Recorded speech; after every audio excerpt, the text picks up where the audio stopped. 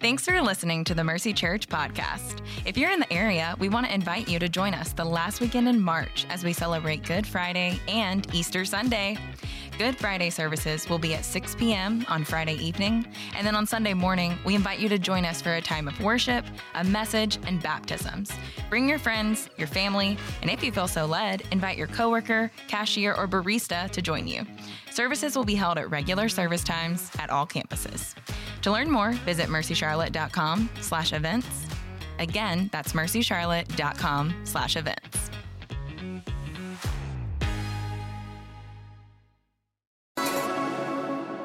All right. Good morning, Mercy family.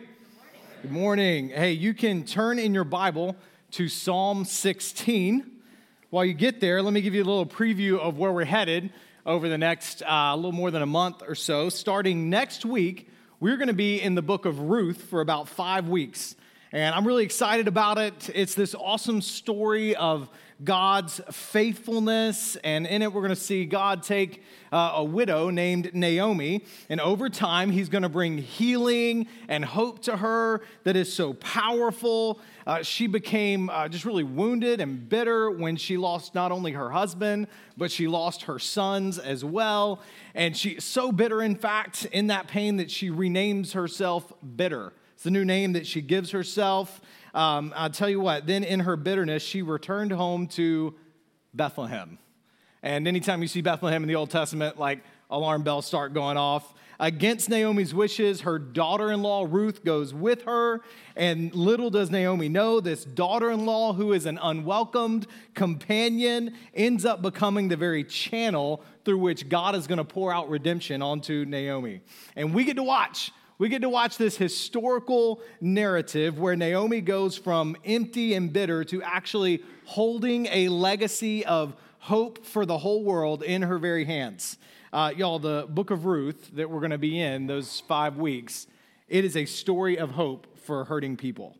And I say that because it might be you that God is going to meet in your bitterness and emptiness, and you need this incredible story, this incredible narrative that we get from history and the time of the judges. God gives us this thing from Israel's history that's so good. And y'all, maybe it's not for you though. Maybe it's for a friend or a family member or a coworker who you know is going through a place of hurt, of bitterness right now. Y'all, we are wired up for story, and the book of Ruth is this 5-week powerful story about hope that God gives. So let me tell you to plan on inviting some people to hear about the hope that God gives. I invite a friend to read the book of Ruth with you and maybe listen along to these sermons and use them as a starting off point. Maybe they come and they sit and they worship alongside of you, but use that as a starting off point to go and tell them about the hope that God gives. Psalm 34:8, taste and see that the Lord is good. And maybe it's time for your friend, your teammate, your classmate, whoever, to finally get to taste and see that the Lord is good. It's going to be an incredible 5 weeks that we're in that book. This week, with that said, I want to do something a little different from our normal sermon rhythm. Normally, we're going to do just like what I talked about with the book of Ruth, or like what we've been in. We take about several weeks and we walk through a book of the Bible together. But I felt like I needed to do something a little bit different this week. I wanted to share a sermon with you that just kind of came out of my time in the morning in God's Word. Most of the time, that time that I spend each morning in God's Word, just like for you, that time's kind of just for me, to fill me up, lead me to worship. That's my time with God, and most of what happens there is for me, right? But sometimes the Lord shows me something that I think is for all of us, just as the pastor of your church. I feel that. And this year, I'm trying to grow and just really thinking well on God's Word and meditating on God's Word. And when I say meditating, I don't mean like the Eastern religion, empty your mind. I mean, instead, allow God's Word to really fill my mind and think well on all of it. And in doing so, I'm reading one psalm a week with some other members of Mercy Church. And a couple weeks ago, we're in Psalm 16. I actually preached Psalm 16 about 2.5 years ago. But as I read it, it was so fresh and renewing to me. And I felt like it offers a fresh word from God here to us, to our church. And even as I looked up my sermon from a couple years ago, I was like, yeah, I needed that. And so there's some of that is refreshed and some of it is fresh as I'm coming to you today. And I say that coming off of Hebrews 12 and 3 weeks that we had in there. Y'all, the Psalms, what it does is it actually gives us language for walking and talking with God. Actually lets us see things, because my big concern, and what I think the Psalms helps us to do, is the Psalms keeps us from just learning things about God. Because you could come to church and you could learn a lot of things about God, but we're not here to just know about God. We're here to know God. That's why we exist, is to actually know him. And when we stop seeing God as a subject matter and seeing him as a person to know, that's when he starts to wake us up spiritually. That's when things start to really happen. I want you to know God, and the Psalms give us words that we can actually pray back to God and begin talking to him and getting to know him. So we're just going to walk through it. Hopefully by the time we're done, I hope you feel like this is something you can do at home. Just walk through a psalm. Let it be your words back to God as you talk with him and you can meet with him. And the reason we're in Psalm 16 is in order for us to know the one true God, we have to understand something deeply true about ourselves. What Psalm 16 is going to put before us today is that all of us as humans, this is just how God has wired it up, we all have gods that we submit ourselves to. So the decision is not whether or not we are going to serve a God, but the decision before each one of us is which God will we serve. That is true for all of us. To be human is to be a worshiper. We all worship something. Now, if you're a Christian, that makes a little bit of sense. If you're not a Christian, that's a little bit offensive. That I've just told you that you are playing a game that you didn't know you even signed up for, but you're in it. But for you, I'd encourage you to, you already made the work of being here or listening in, is just to hear it out and see what Christianity has for you. And if you are a Christian, my challenge to you is going to be to see if your worship that you thought was going to the one true God might actually have been going somewhere else. My hope for you today, y'all, I really do. I believe most of our problems and frustrations, anxieties and fears are the result of directing worship onto counterfeit gods. Underneath the surface of things like conflicts, confusion, money problems, every single one of those comes back ultimately to a worship problem where we've taken, what we've said before, is something good from God, but we put it in the place of God, and it's become a bad thing.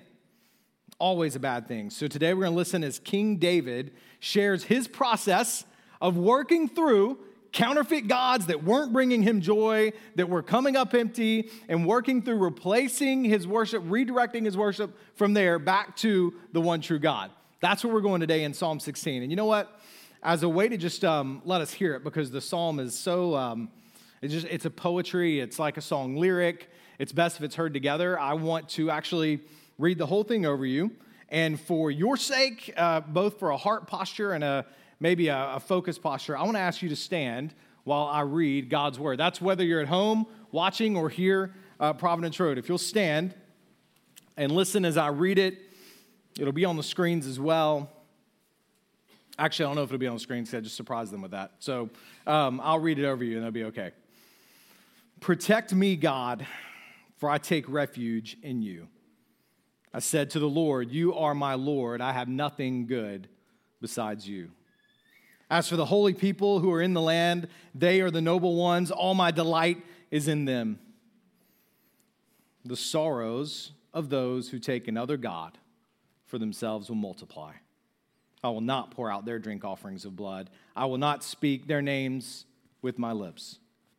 Lord, you are my portion and my cup of blessing. You hold my future. The boundary lines have fallen for me in pleasant places. Indeed, I have a beautiful inheritance. I'll bless the Lord who counsels me, even at night when my thoughts trouble me. I always let the Lord guide me because he is at my right hand. I will not be shaken. And therefore, my heart is glad. My whole being rejoices.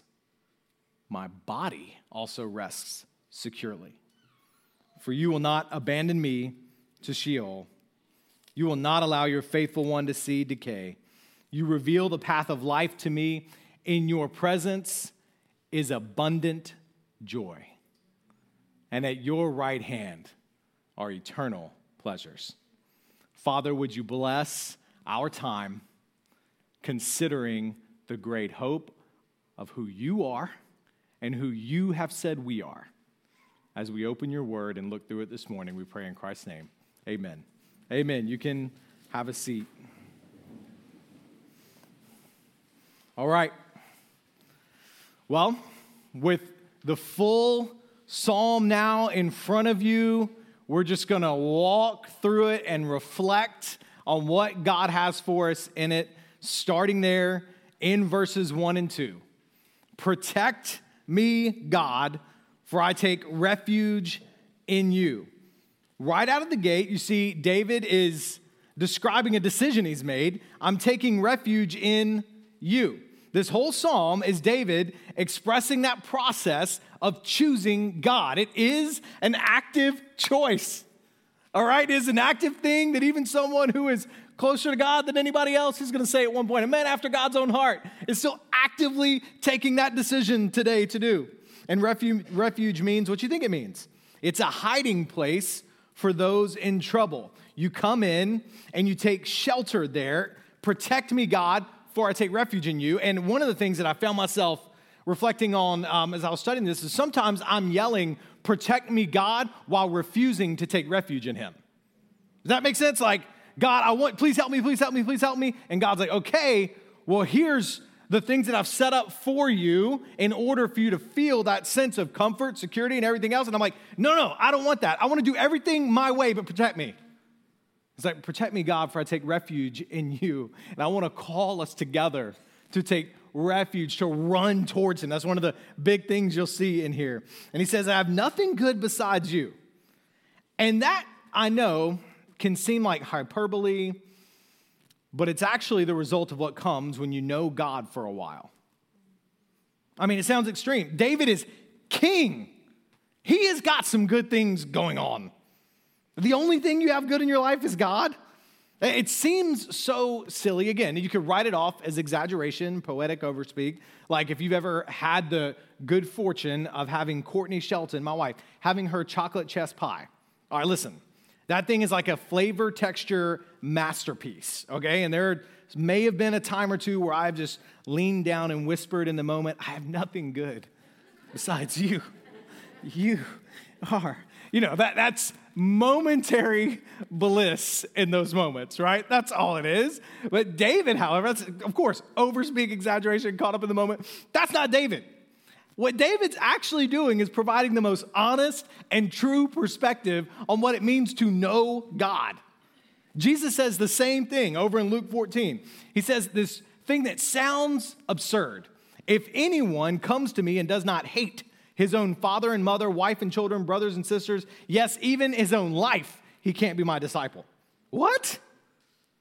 Now, Jesus isn't saying hate like be an enemy of. That'd be counter to his teaching in other places. He's saying the one who loves God will get to a place where in comparison to your love for God, your feelings toward anything else would be like hate. That's what happens the more you get to know God. David had experienced God's faithfulness while protecting sheep in the field, through close friendships with Jonathan, through that time that he killed Goliath, through his ascent to the throne. He knows God, and he knows that in comparison, nothing else should even be called good. And that right there is the first thing we need to know about what we're going to call. We're going to unearth some counterfeit gods over the course of our time this morning. But the first thing we need to know is nothing is good when compared to God. Nothing's good when compared to God. This is big. Because what happens so often is this wonderful God gives us good things. James 1 says, every good gift comes from God. And in fact, I think maybe a great exercise for us right now is to recount the goodness of God. Because some of us are a little bit starved for it. And we're wondering, is he still good? He is good. He has given us every good thing that we've ever had in our lives. James 1 says, is a good gift from a good Father. He is good. And he gives good gifts. And when we keep a gift in its place as a gift from God, yes, it's good. But what we tend to do over time is we take that gift and we sort of put it in the place of the gift giver, and we start to find our happiness, joy, contentment in the gift instead of the gift giver. And when that thing, whatever it is that God has given, moves in our hearts from being a gift to being a competitor with God, that's when it becomes an idol. I'll show you in a second more about how we do it. But David is showing right now how we prevent ourselves from traveling down that road. His statement of faith is to say, God is so good that nothing, in comparison to him, nothing else is good, period. It might be that this is one of the things I've been doing this week. I have nothing good besides you, God. I'm going to start my day telling God that, which is actually also telling Spence that, right? I have nothing. So whatever comes, if it's an awesome day, best day ever, I have nothing good besides you. My hope is not going to be in what you give me. It's going to be in you. It's been big for me this week. And then he goes on, verse 3. As for the holy people who are in the land, they are the noble ones. All my delight is in them. I love this verse. He's talking about others who choose God the same way he has. His delight is in them because there is a deep common bond that he shares with them. A massive blessing in your life. I would even say a necessary gift that God does give to you in your pursuit of knowing God are the people of God. In fact, God has wired you up so that you experience his character through other believers. You don't get to experience all of him on your own. You have to experience all of him through the way he works in other people. I see this, I told y'all this a couple years ago, and I was thinking back on it. I was like, this is one of the most truest things ever. A couple years ago, I and my 4 kids and my wife were locked out of our car after soccer practice. And that was because I locked my keys in the car, all right? I take full ownership. I did it. It was a bonehead move kind of thing. And then out of nowhere, Craig Bender calls me. I texted a couple of people that were not Craig, but then Craig Bender, who's a member of our church, a deacon in our church, he calls me. I love this guy. And he just says, hey, man, where's your van? And I was like, what? Where's it? It's in the YMCA parking lot, man. Where's your van? You know, it was a strange kind of thing. But you know what? This is Craig. See, Craig Bender has a certain set of skills, all right? I decided not to ask where he got these skills, but once Craig got there, he came with some tools that I don't know where you buy them. I don't know where you get these tools, but he had them, and very shortly after he arrived, a couple of things that he did, we did some stuff, and boom, that car was unlocked, all right? I was like, man, this is faithfulness right here. The faithfulness of a friend, and friends who carjack together stay together. That's what I can kind of see with me and Craig. We're tight, have been ever since. But what I see in that actually is, man, he just dropped everything, didn't even wait on permission, dropped everything to come and help somebody in need. Super faithful. And that is, if you know Craig Bender, you know exactly what I'm talking about, because that's him all the time. Super faithful. And in doing so, he's pointing me back to the faithfulness of God. And it's a joy to be around him because I'm seeing the faithfulness of God through him. So I delight in my friendship with him because he points me back to God. See, God's people keep us from counterfeit gods by pointing us to the one true God.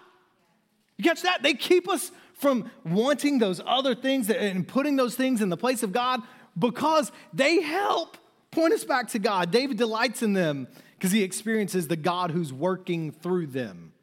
You want to know God? God says, get to know my son, get to know my word, and get to know my people. See, we don't just tell you to get into a community group around here so that our community group program or something will work. In fact, it's not even a program, all right? We do it because your heart is a factory for creating counterfeit gods, and God's people are the ones who come in and say, no, whoa. You've turned that good thing into a God thing. That's a bad thing. Let me redirect you away from that back to worshiping the one true God. Because, verse 4, here's why. If they don't, and if you don't, here's what's going to happen. And let me pause right here and say this. Until about verse 4 is probably the like lowest point of this psalm, okay?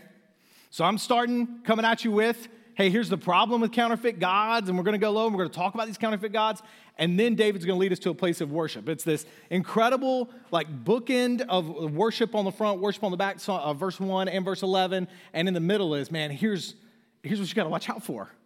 Because I don't want you to miss God. I don't want you to miss him. We said for 3 weeks in Hebrews 12, don't miss him. And if you do, you give yourself to other gods, counterfeit gods, here's what will happen. And so we got to see it, all right? Here's what will happen.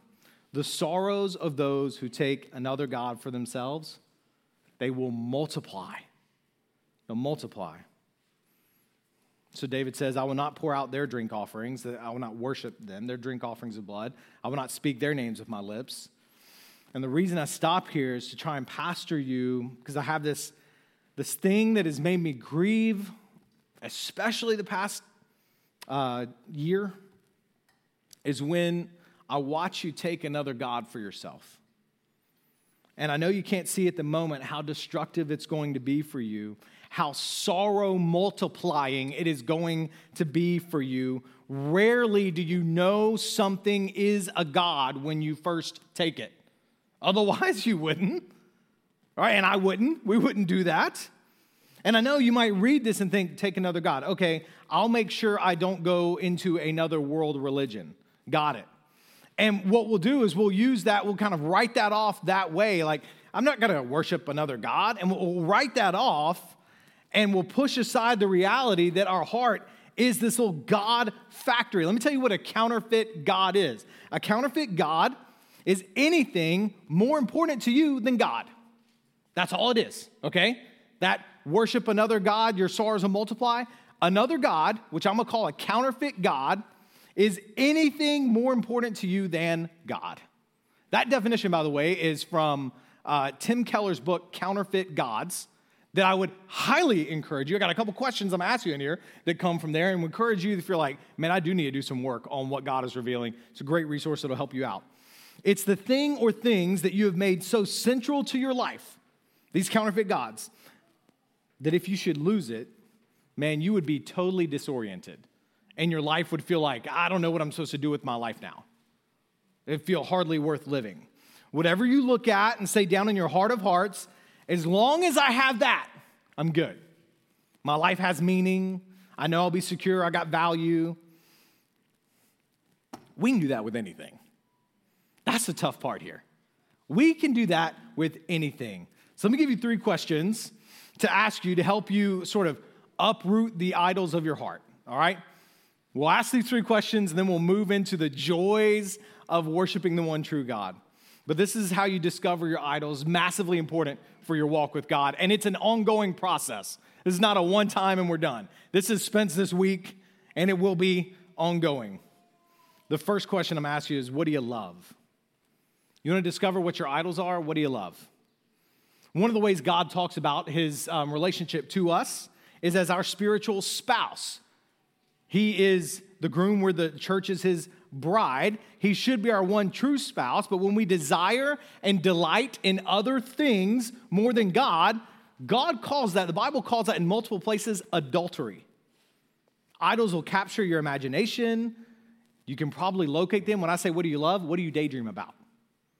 What do you hope for? What makes you feel loved and feel significant? For example, a lot of people love love. Or we love romance. It's a major part of our life. It's actually a good gift, by the way, that God gives. We're going to spend all the fall in the book of Song of Solomon, and we're going to talk about that this fall, the great gift of God that he gives in romance, all right? But we can easily make this thing into a counterfeit God. Like there's this old song I used to hear when my mom was driving around in the minivan, taking us to soccer practice, like the minivan with the wood paneling. Like we're talking old school minivan, right? You know what I'm talking about? And there was this song that was, you're nobody till somebody loves you. You're nobody till somebody loves you, which it had a nice melody, a huge lie, right? But our whole culture has bought it. So we maintain that one day we'll find our soulmate. And when we find that person, what are we going to do? We're going to unload all of our deepest needs for significance and purpose and fulfillment and security onto them. Nobody can live up to that. Nobody can handle that. So what happens? You get into that relationship and your sorrows multiply because you didn't realize it, but you made them your God. The dating scene is filled with the God of love. Even among Christians, romantic love is powerful and on its own. It's a good thing that God has provided, but we make a God out of it.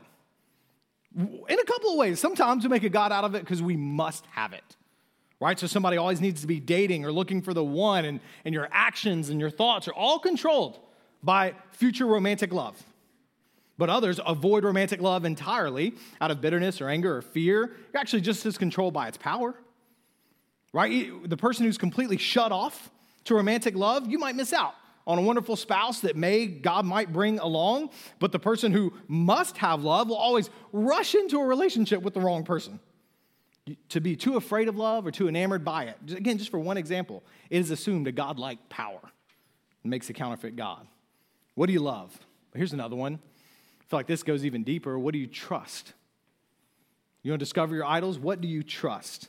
Another way the Bible talks about God is like David does, as our refuge, our Savior and security. But idols will slip into that spot, these things God gives, and they'll start to demand our trust. And they become the ones in charge of our sense of peace and security. The way you figure out these is to, what do you trust, is to start thinking about let me say it this way, what are your nightmares? What are the things that you fear losing the most? And if you lost them, your life would crumble. Obvious example is money. All right, for me, for a long time, I would check my bank account at least 6 or 7 times a day. Nothing was changing in there. All right, just go in, yep, same, okay, good. Log out, log back in, hour later, all still there, okay, good, back out. Right, there was nothing was changing, but I was so this was my spot of security. And then seminary broke me of that, right? Because no longer was anything going to be going in there, right? It was just, that was pretty static and done, right? This is part of seminary.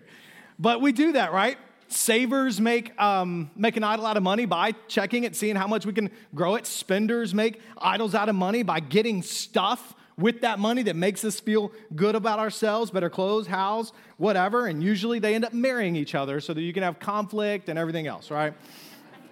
We do it, y'all. We do it. Where are you putting your trust? Let me speak to, let me speak to another one. Where are you putting your trust? I think one of the hardest things over the past year as your pastor has been to watch the idol of political ideology get smoked out and see how much we Christians are putting our trust in our political ideologies and convictions. And I say that after spending a lot of time over the past year praying for you, praying for myself, and a lot of time talking with other pastors who are grieving because what's being realized is that there's a lot of Christians, and I'm including us in this church, who are discipled more by Hannity and Maddow than they are by Jesus Christ.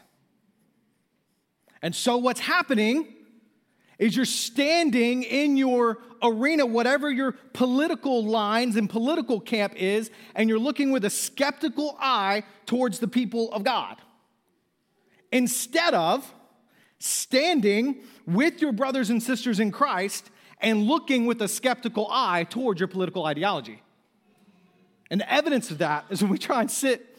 Now, let me say something right now. Some of you have faithfully and beautifully come with God's word open and said to me and other pastors in our church, I'm trying to figure this out. Because y'all, it's been hard. There's been at least 3 things that have been very difficult to figure out. How do we apply God's word? We stand under its authority and apply his word to us and try and walk through. And you guys have faithfully done that, and we have had conversations with the Bible open, and you are the epitome, the actual realization of verse 2 in here. My delight as the pastor of your church is in you because of you trying to help us walk together in unity. But I've watched others have a skeptical eye towards God's word if it doesn't fit with a political camp. And we are not, I promise you, trying to be moderate church on a political spectrum. No, we do not exist on that spectrum. We are servants. We are not like voters first. We are servants of the one true God and the Lamb who was slain. And we exist to declare the excellencies of him who called us out of darkness and into his marvelous light. That's who we are.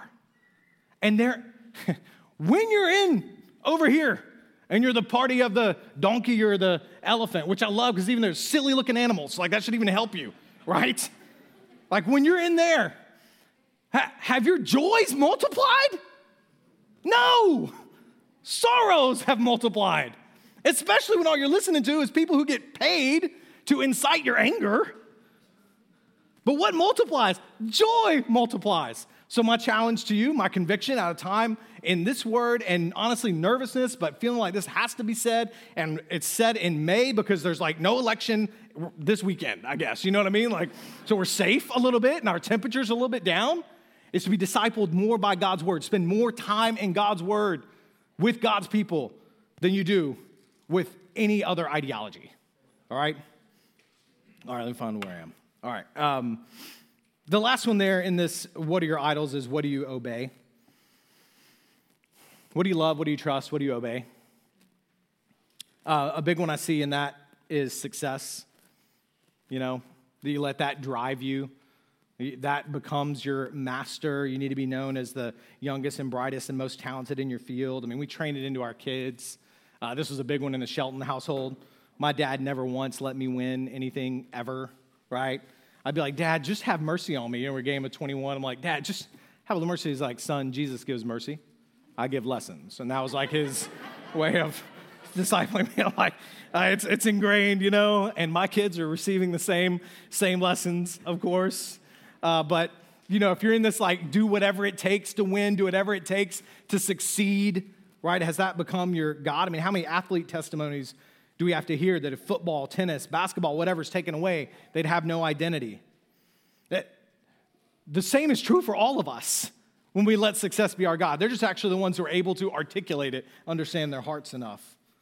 Sorrows will multiply. Now we move. And we look at David. You know, the reason I spend so much time there in those is because I can almost always tie major breakthroughs in my life and in the lives of others to times where they finally called out the false gods that were rooted down deeper than they realized. They called them out and said, that is what they are, and chose to shift worship back onto God. It was disorienting, uncomfortable, and then joy multiplied. That's why I spend time there. Leads to the rest of our psalm. Verse 5. Lord, you are my portion. Now he's going to tell us where he's going. He's shifting his worship. You are my portion and my cup of blessing. You hold my future, the greatest source of anxiety, the future. Fear of what will happen.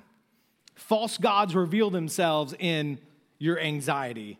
But when you put your hope in the one true God, he says, you hold my future. I'm going to trust him. I'm going to trust him. Verse 6, the boundary lines have fallen for me in pleasant places. Indeed, I have a beautiful inheritance.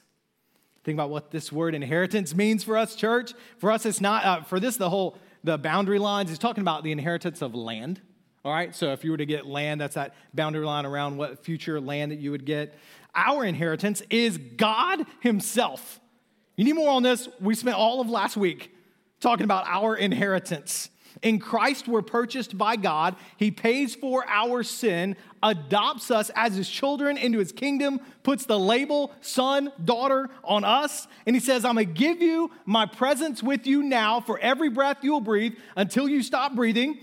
And that's in the form of the Holy Spirit. And then, right after that last breath, you will live with me in eternity. No other God can say that.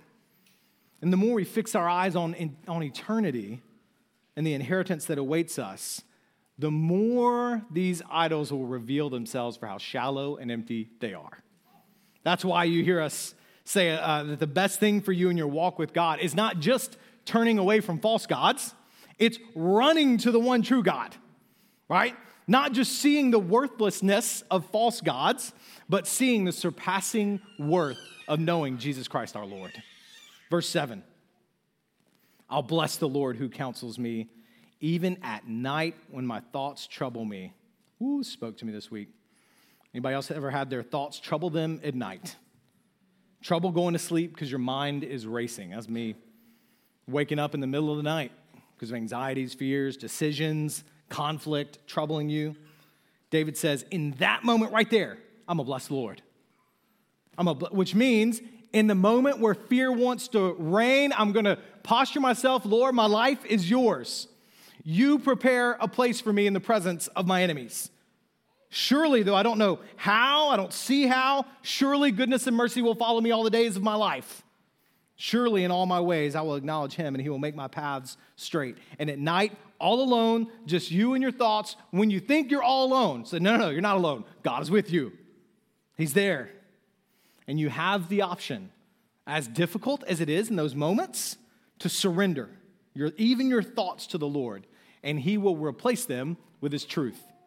If you've been spending your time in it, he'll draw it to you. And no idol can hold its grip over you when you start attacking it with God's truth. Leads right to verse 8.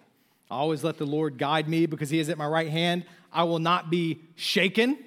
Because you're a part of a kingdom, Hebrews 12 is going to say, that cannot be shaken. He's talking about victory over these idols, over whatever might come. He's saying, no, the Lord is with me. He's my advocate.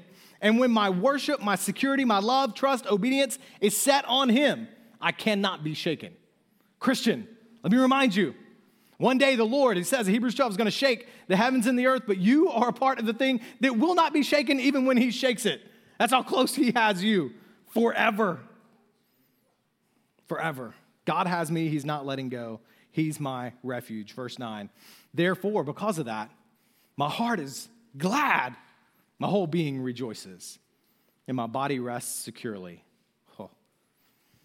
It's the outcome of worshiping the one true God. Not anxiety, stress, anger, but gladness, joy. My body resting securely. I mean, like, survey of the room, how many of us just need to rest? Just need our bodies to rest. For some of you, you're tired, you're worn out physically, you're worn out down in your soul. Your body has kept the score because it does. And in fact, maybe one of the applications of the way you need to read Psalm 16 and reflect on it and go home, your soul work for this week, is that you need to sleep 8 hours every night. As crazy as that might seem to some of you. If that sounds crazy, you're the one that needs it, all right? If that sounds like that's not enough, that's a whole different thing, all right? But if that sounds crazy, like no way I have time for that, you're the one who needs to trust the Lord. For some of you, it's Sabbath. I mean, you need to take a day and you need to rest and enjoy the good gifts God has given you and trust that he has you. You can trust him. You can rest securely. It leads me right to the last, more promises, verses 10 and 11. You will not abandon me to Sheol. You'll not allow your faithful one to see decay. We're actually going to finish with that one because it's so awesome. It's about Jesus. All right, verse 11. You reveal the path of life to me. In your presence is abundant joy. At your right hand, eternal pleasures. Verse 11 is this beautiful culmination of the truth that when I choose to direct my worship to God, worship, love, trust, obedience. When I believe the gospel, receive God's forgiveness of my sin, I believe he rose for me, I stand in his presence, and there I find life, joy, and pleasure. That's what we're after. That's what we are after in this world. And he gives it. Now, here's the deeper beauty of the psalm. It's from verse 10. And I'm going to show you how to respond to it. There's this reality about the Old Testament. I've told you, you can meet God here. You can see his character here. But you are not the main character of the Old Testament. Jesus is the main character of the Old Testament, and he's the main character of Psalm 16. Let me show you. I'm going to jump over to Acts chapter 2 to close this thing down and show you Jesus and how Peter talks about him. Peter says in this awesome sermon in Acts 2, starting in verse 25, for David says of him, Jesus, I saw the Lord ever before me because he is at my right hand. I will not be shaken. Therefore, my heart is glad and my tongue rejoices. See who he's quoting it, right? Moreover, my flesh will rest in hope because you will not abandon me in Hades or allow your Holy One to see decay. He's just quoting Psalm 16. You've revealed the paths of life to me. You will fill me with gladness in your presence. Then Peter interprets Psalm 16 for us, all right? Brothers and sisters, listen to Peter's sermon to you. I can confidently speak to you about the patriarch David. He is both dead and buried, and his tomb is with us to this day. All right, so lest you think that was first and foremost that Psalm 16 was about you, it was not. It was not about David. Seeing what was to come, he was speaking concerning the resurrection of the Messiah. He was not abandoned in Hades. His flesh did not experience decay. God has raised this Jesus, and we're all witnesses of this. Down to verse 36. Therefore, let all the house of Israel know with certainty that God has made this Jesus whom you crucified, both Lord and Messiah. Psalm 16 is about Jesus. There is one true God. His name is Jesus. All other gods are counterfeit gods. They fought for your love. They fought for your trust. They have fought for your obedience. They promise security. They deliver anxiety. They promise control. They deliver chaos. They promise prosperity. They deliver destruction. They consume you, and they leave you wrung out like a wet rag, angry, frustrated, scared. But not Jesus. Not Jesus. God lifted him out of the grave. And right there is a question for us. Did he really? Did he really rise from the grave? According to Paul, there are 500 eyewitnesses, multiple gospel accounts written independently of each other, all the proof you need. But if he rose, he is God and there is no others. And the people around Peter, when they heard this, Acts 2:37, they were pierced to the heart and said, what should we do? And Peter replied, repent and be baptized, each of you, in the name of Jesus Christ for the forgiveness of your sins. You see, Psalm 16 is a call to turn from counterfeit gods. And when you come to God, most incredible thing, you're not going to find judgment. No, your sentence was already put on Christ. So you find a father with open arms saying, come home. Repent, come home. Repent, come home. Be baptized for the forgiveness of your sins. Come home. In fact, that's where I want to end this today. Let me pray over you and give you a chance to respond to the Lord. Would you bow in prayer?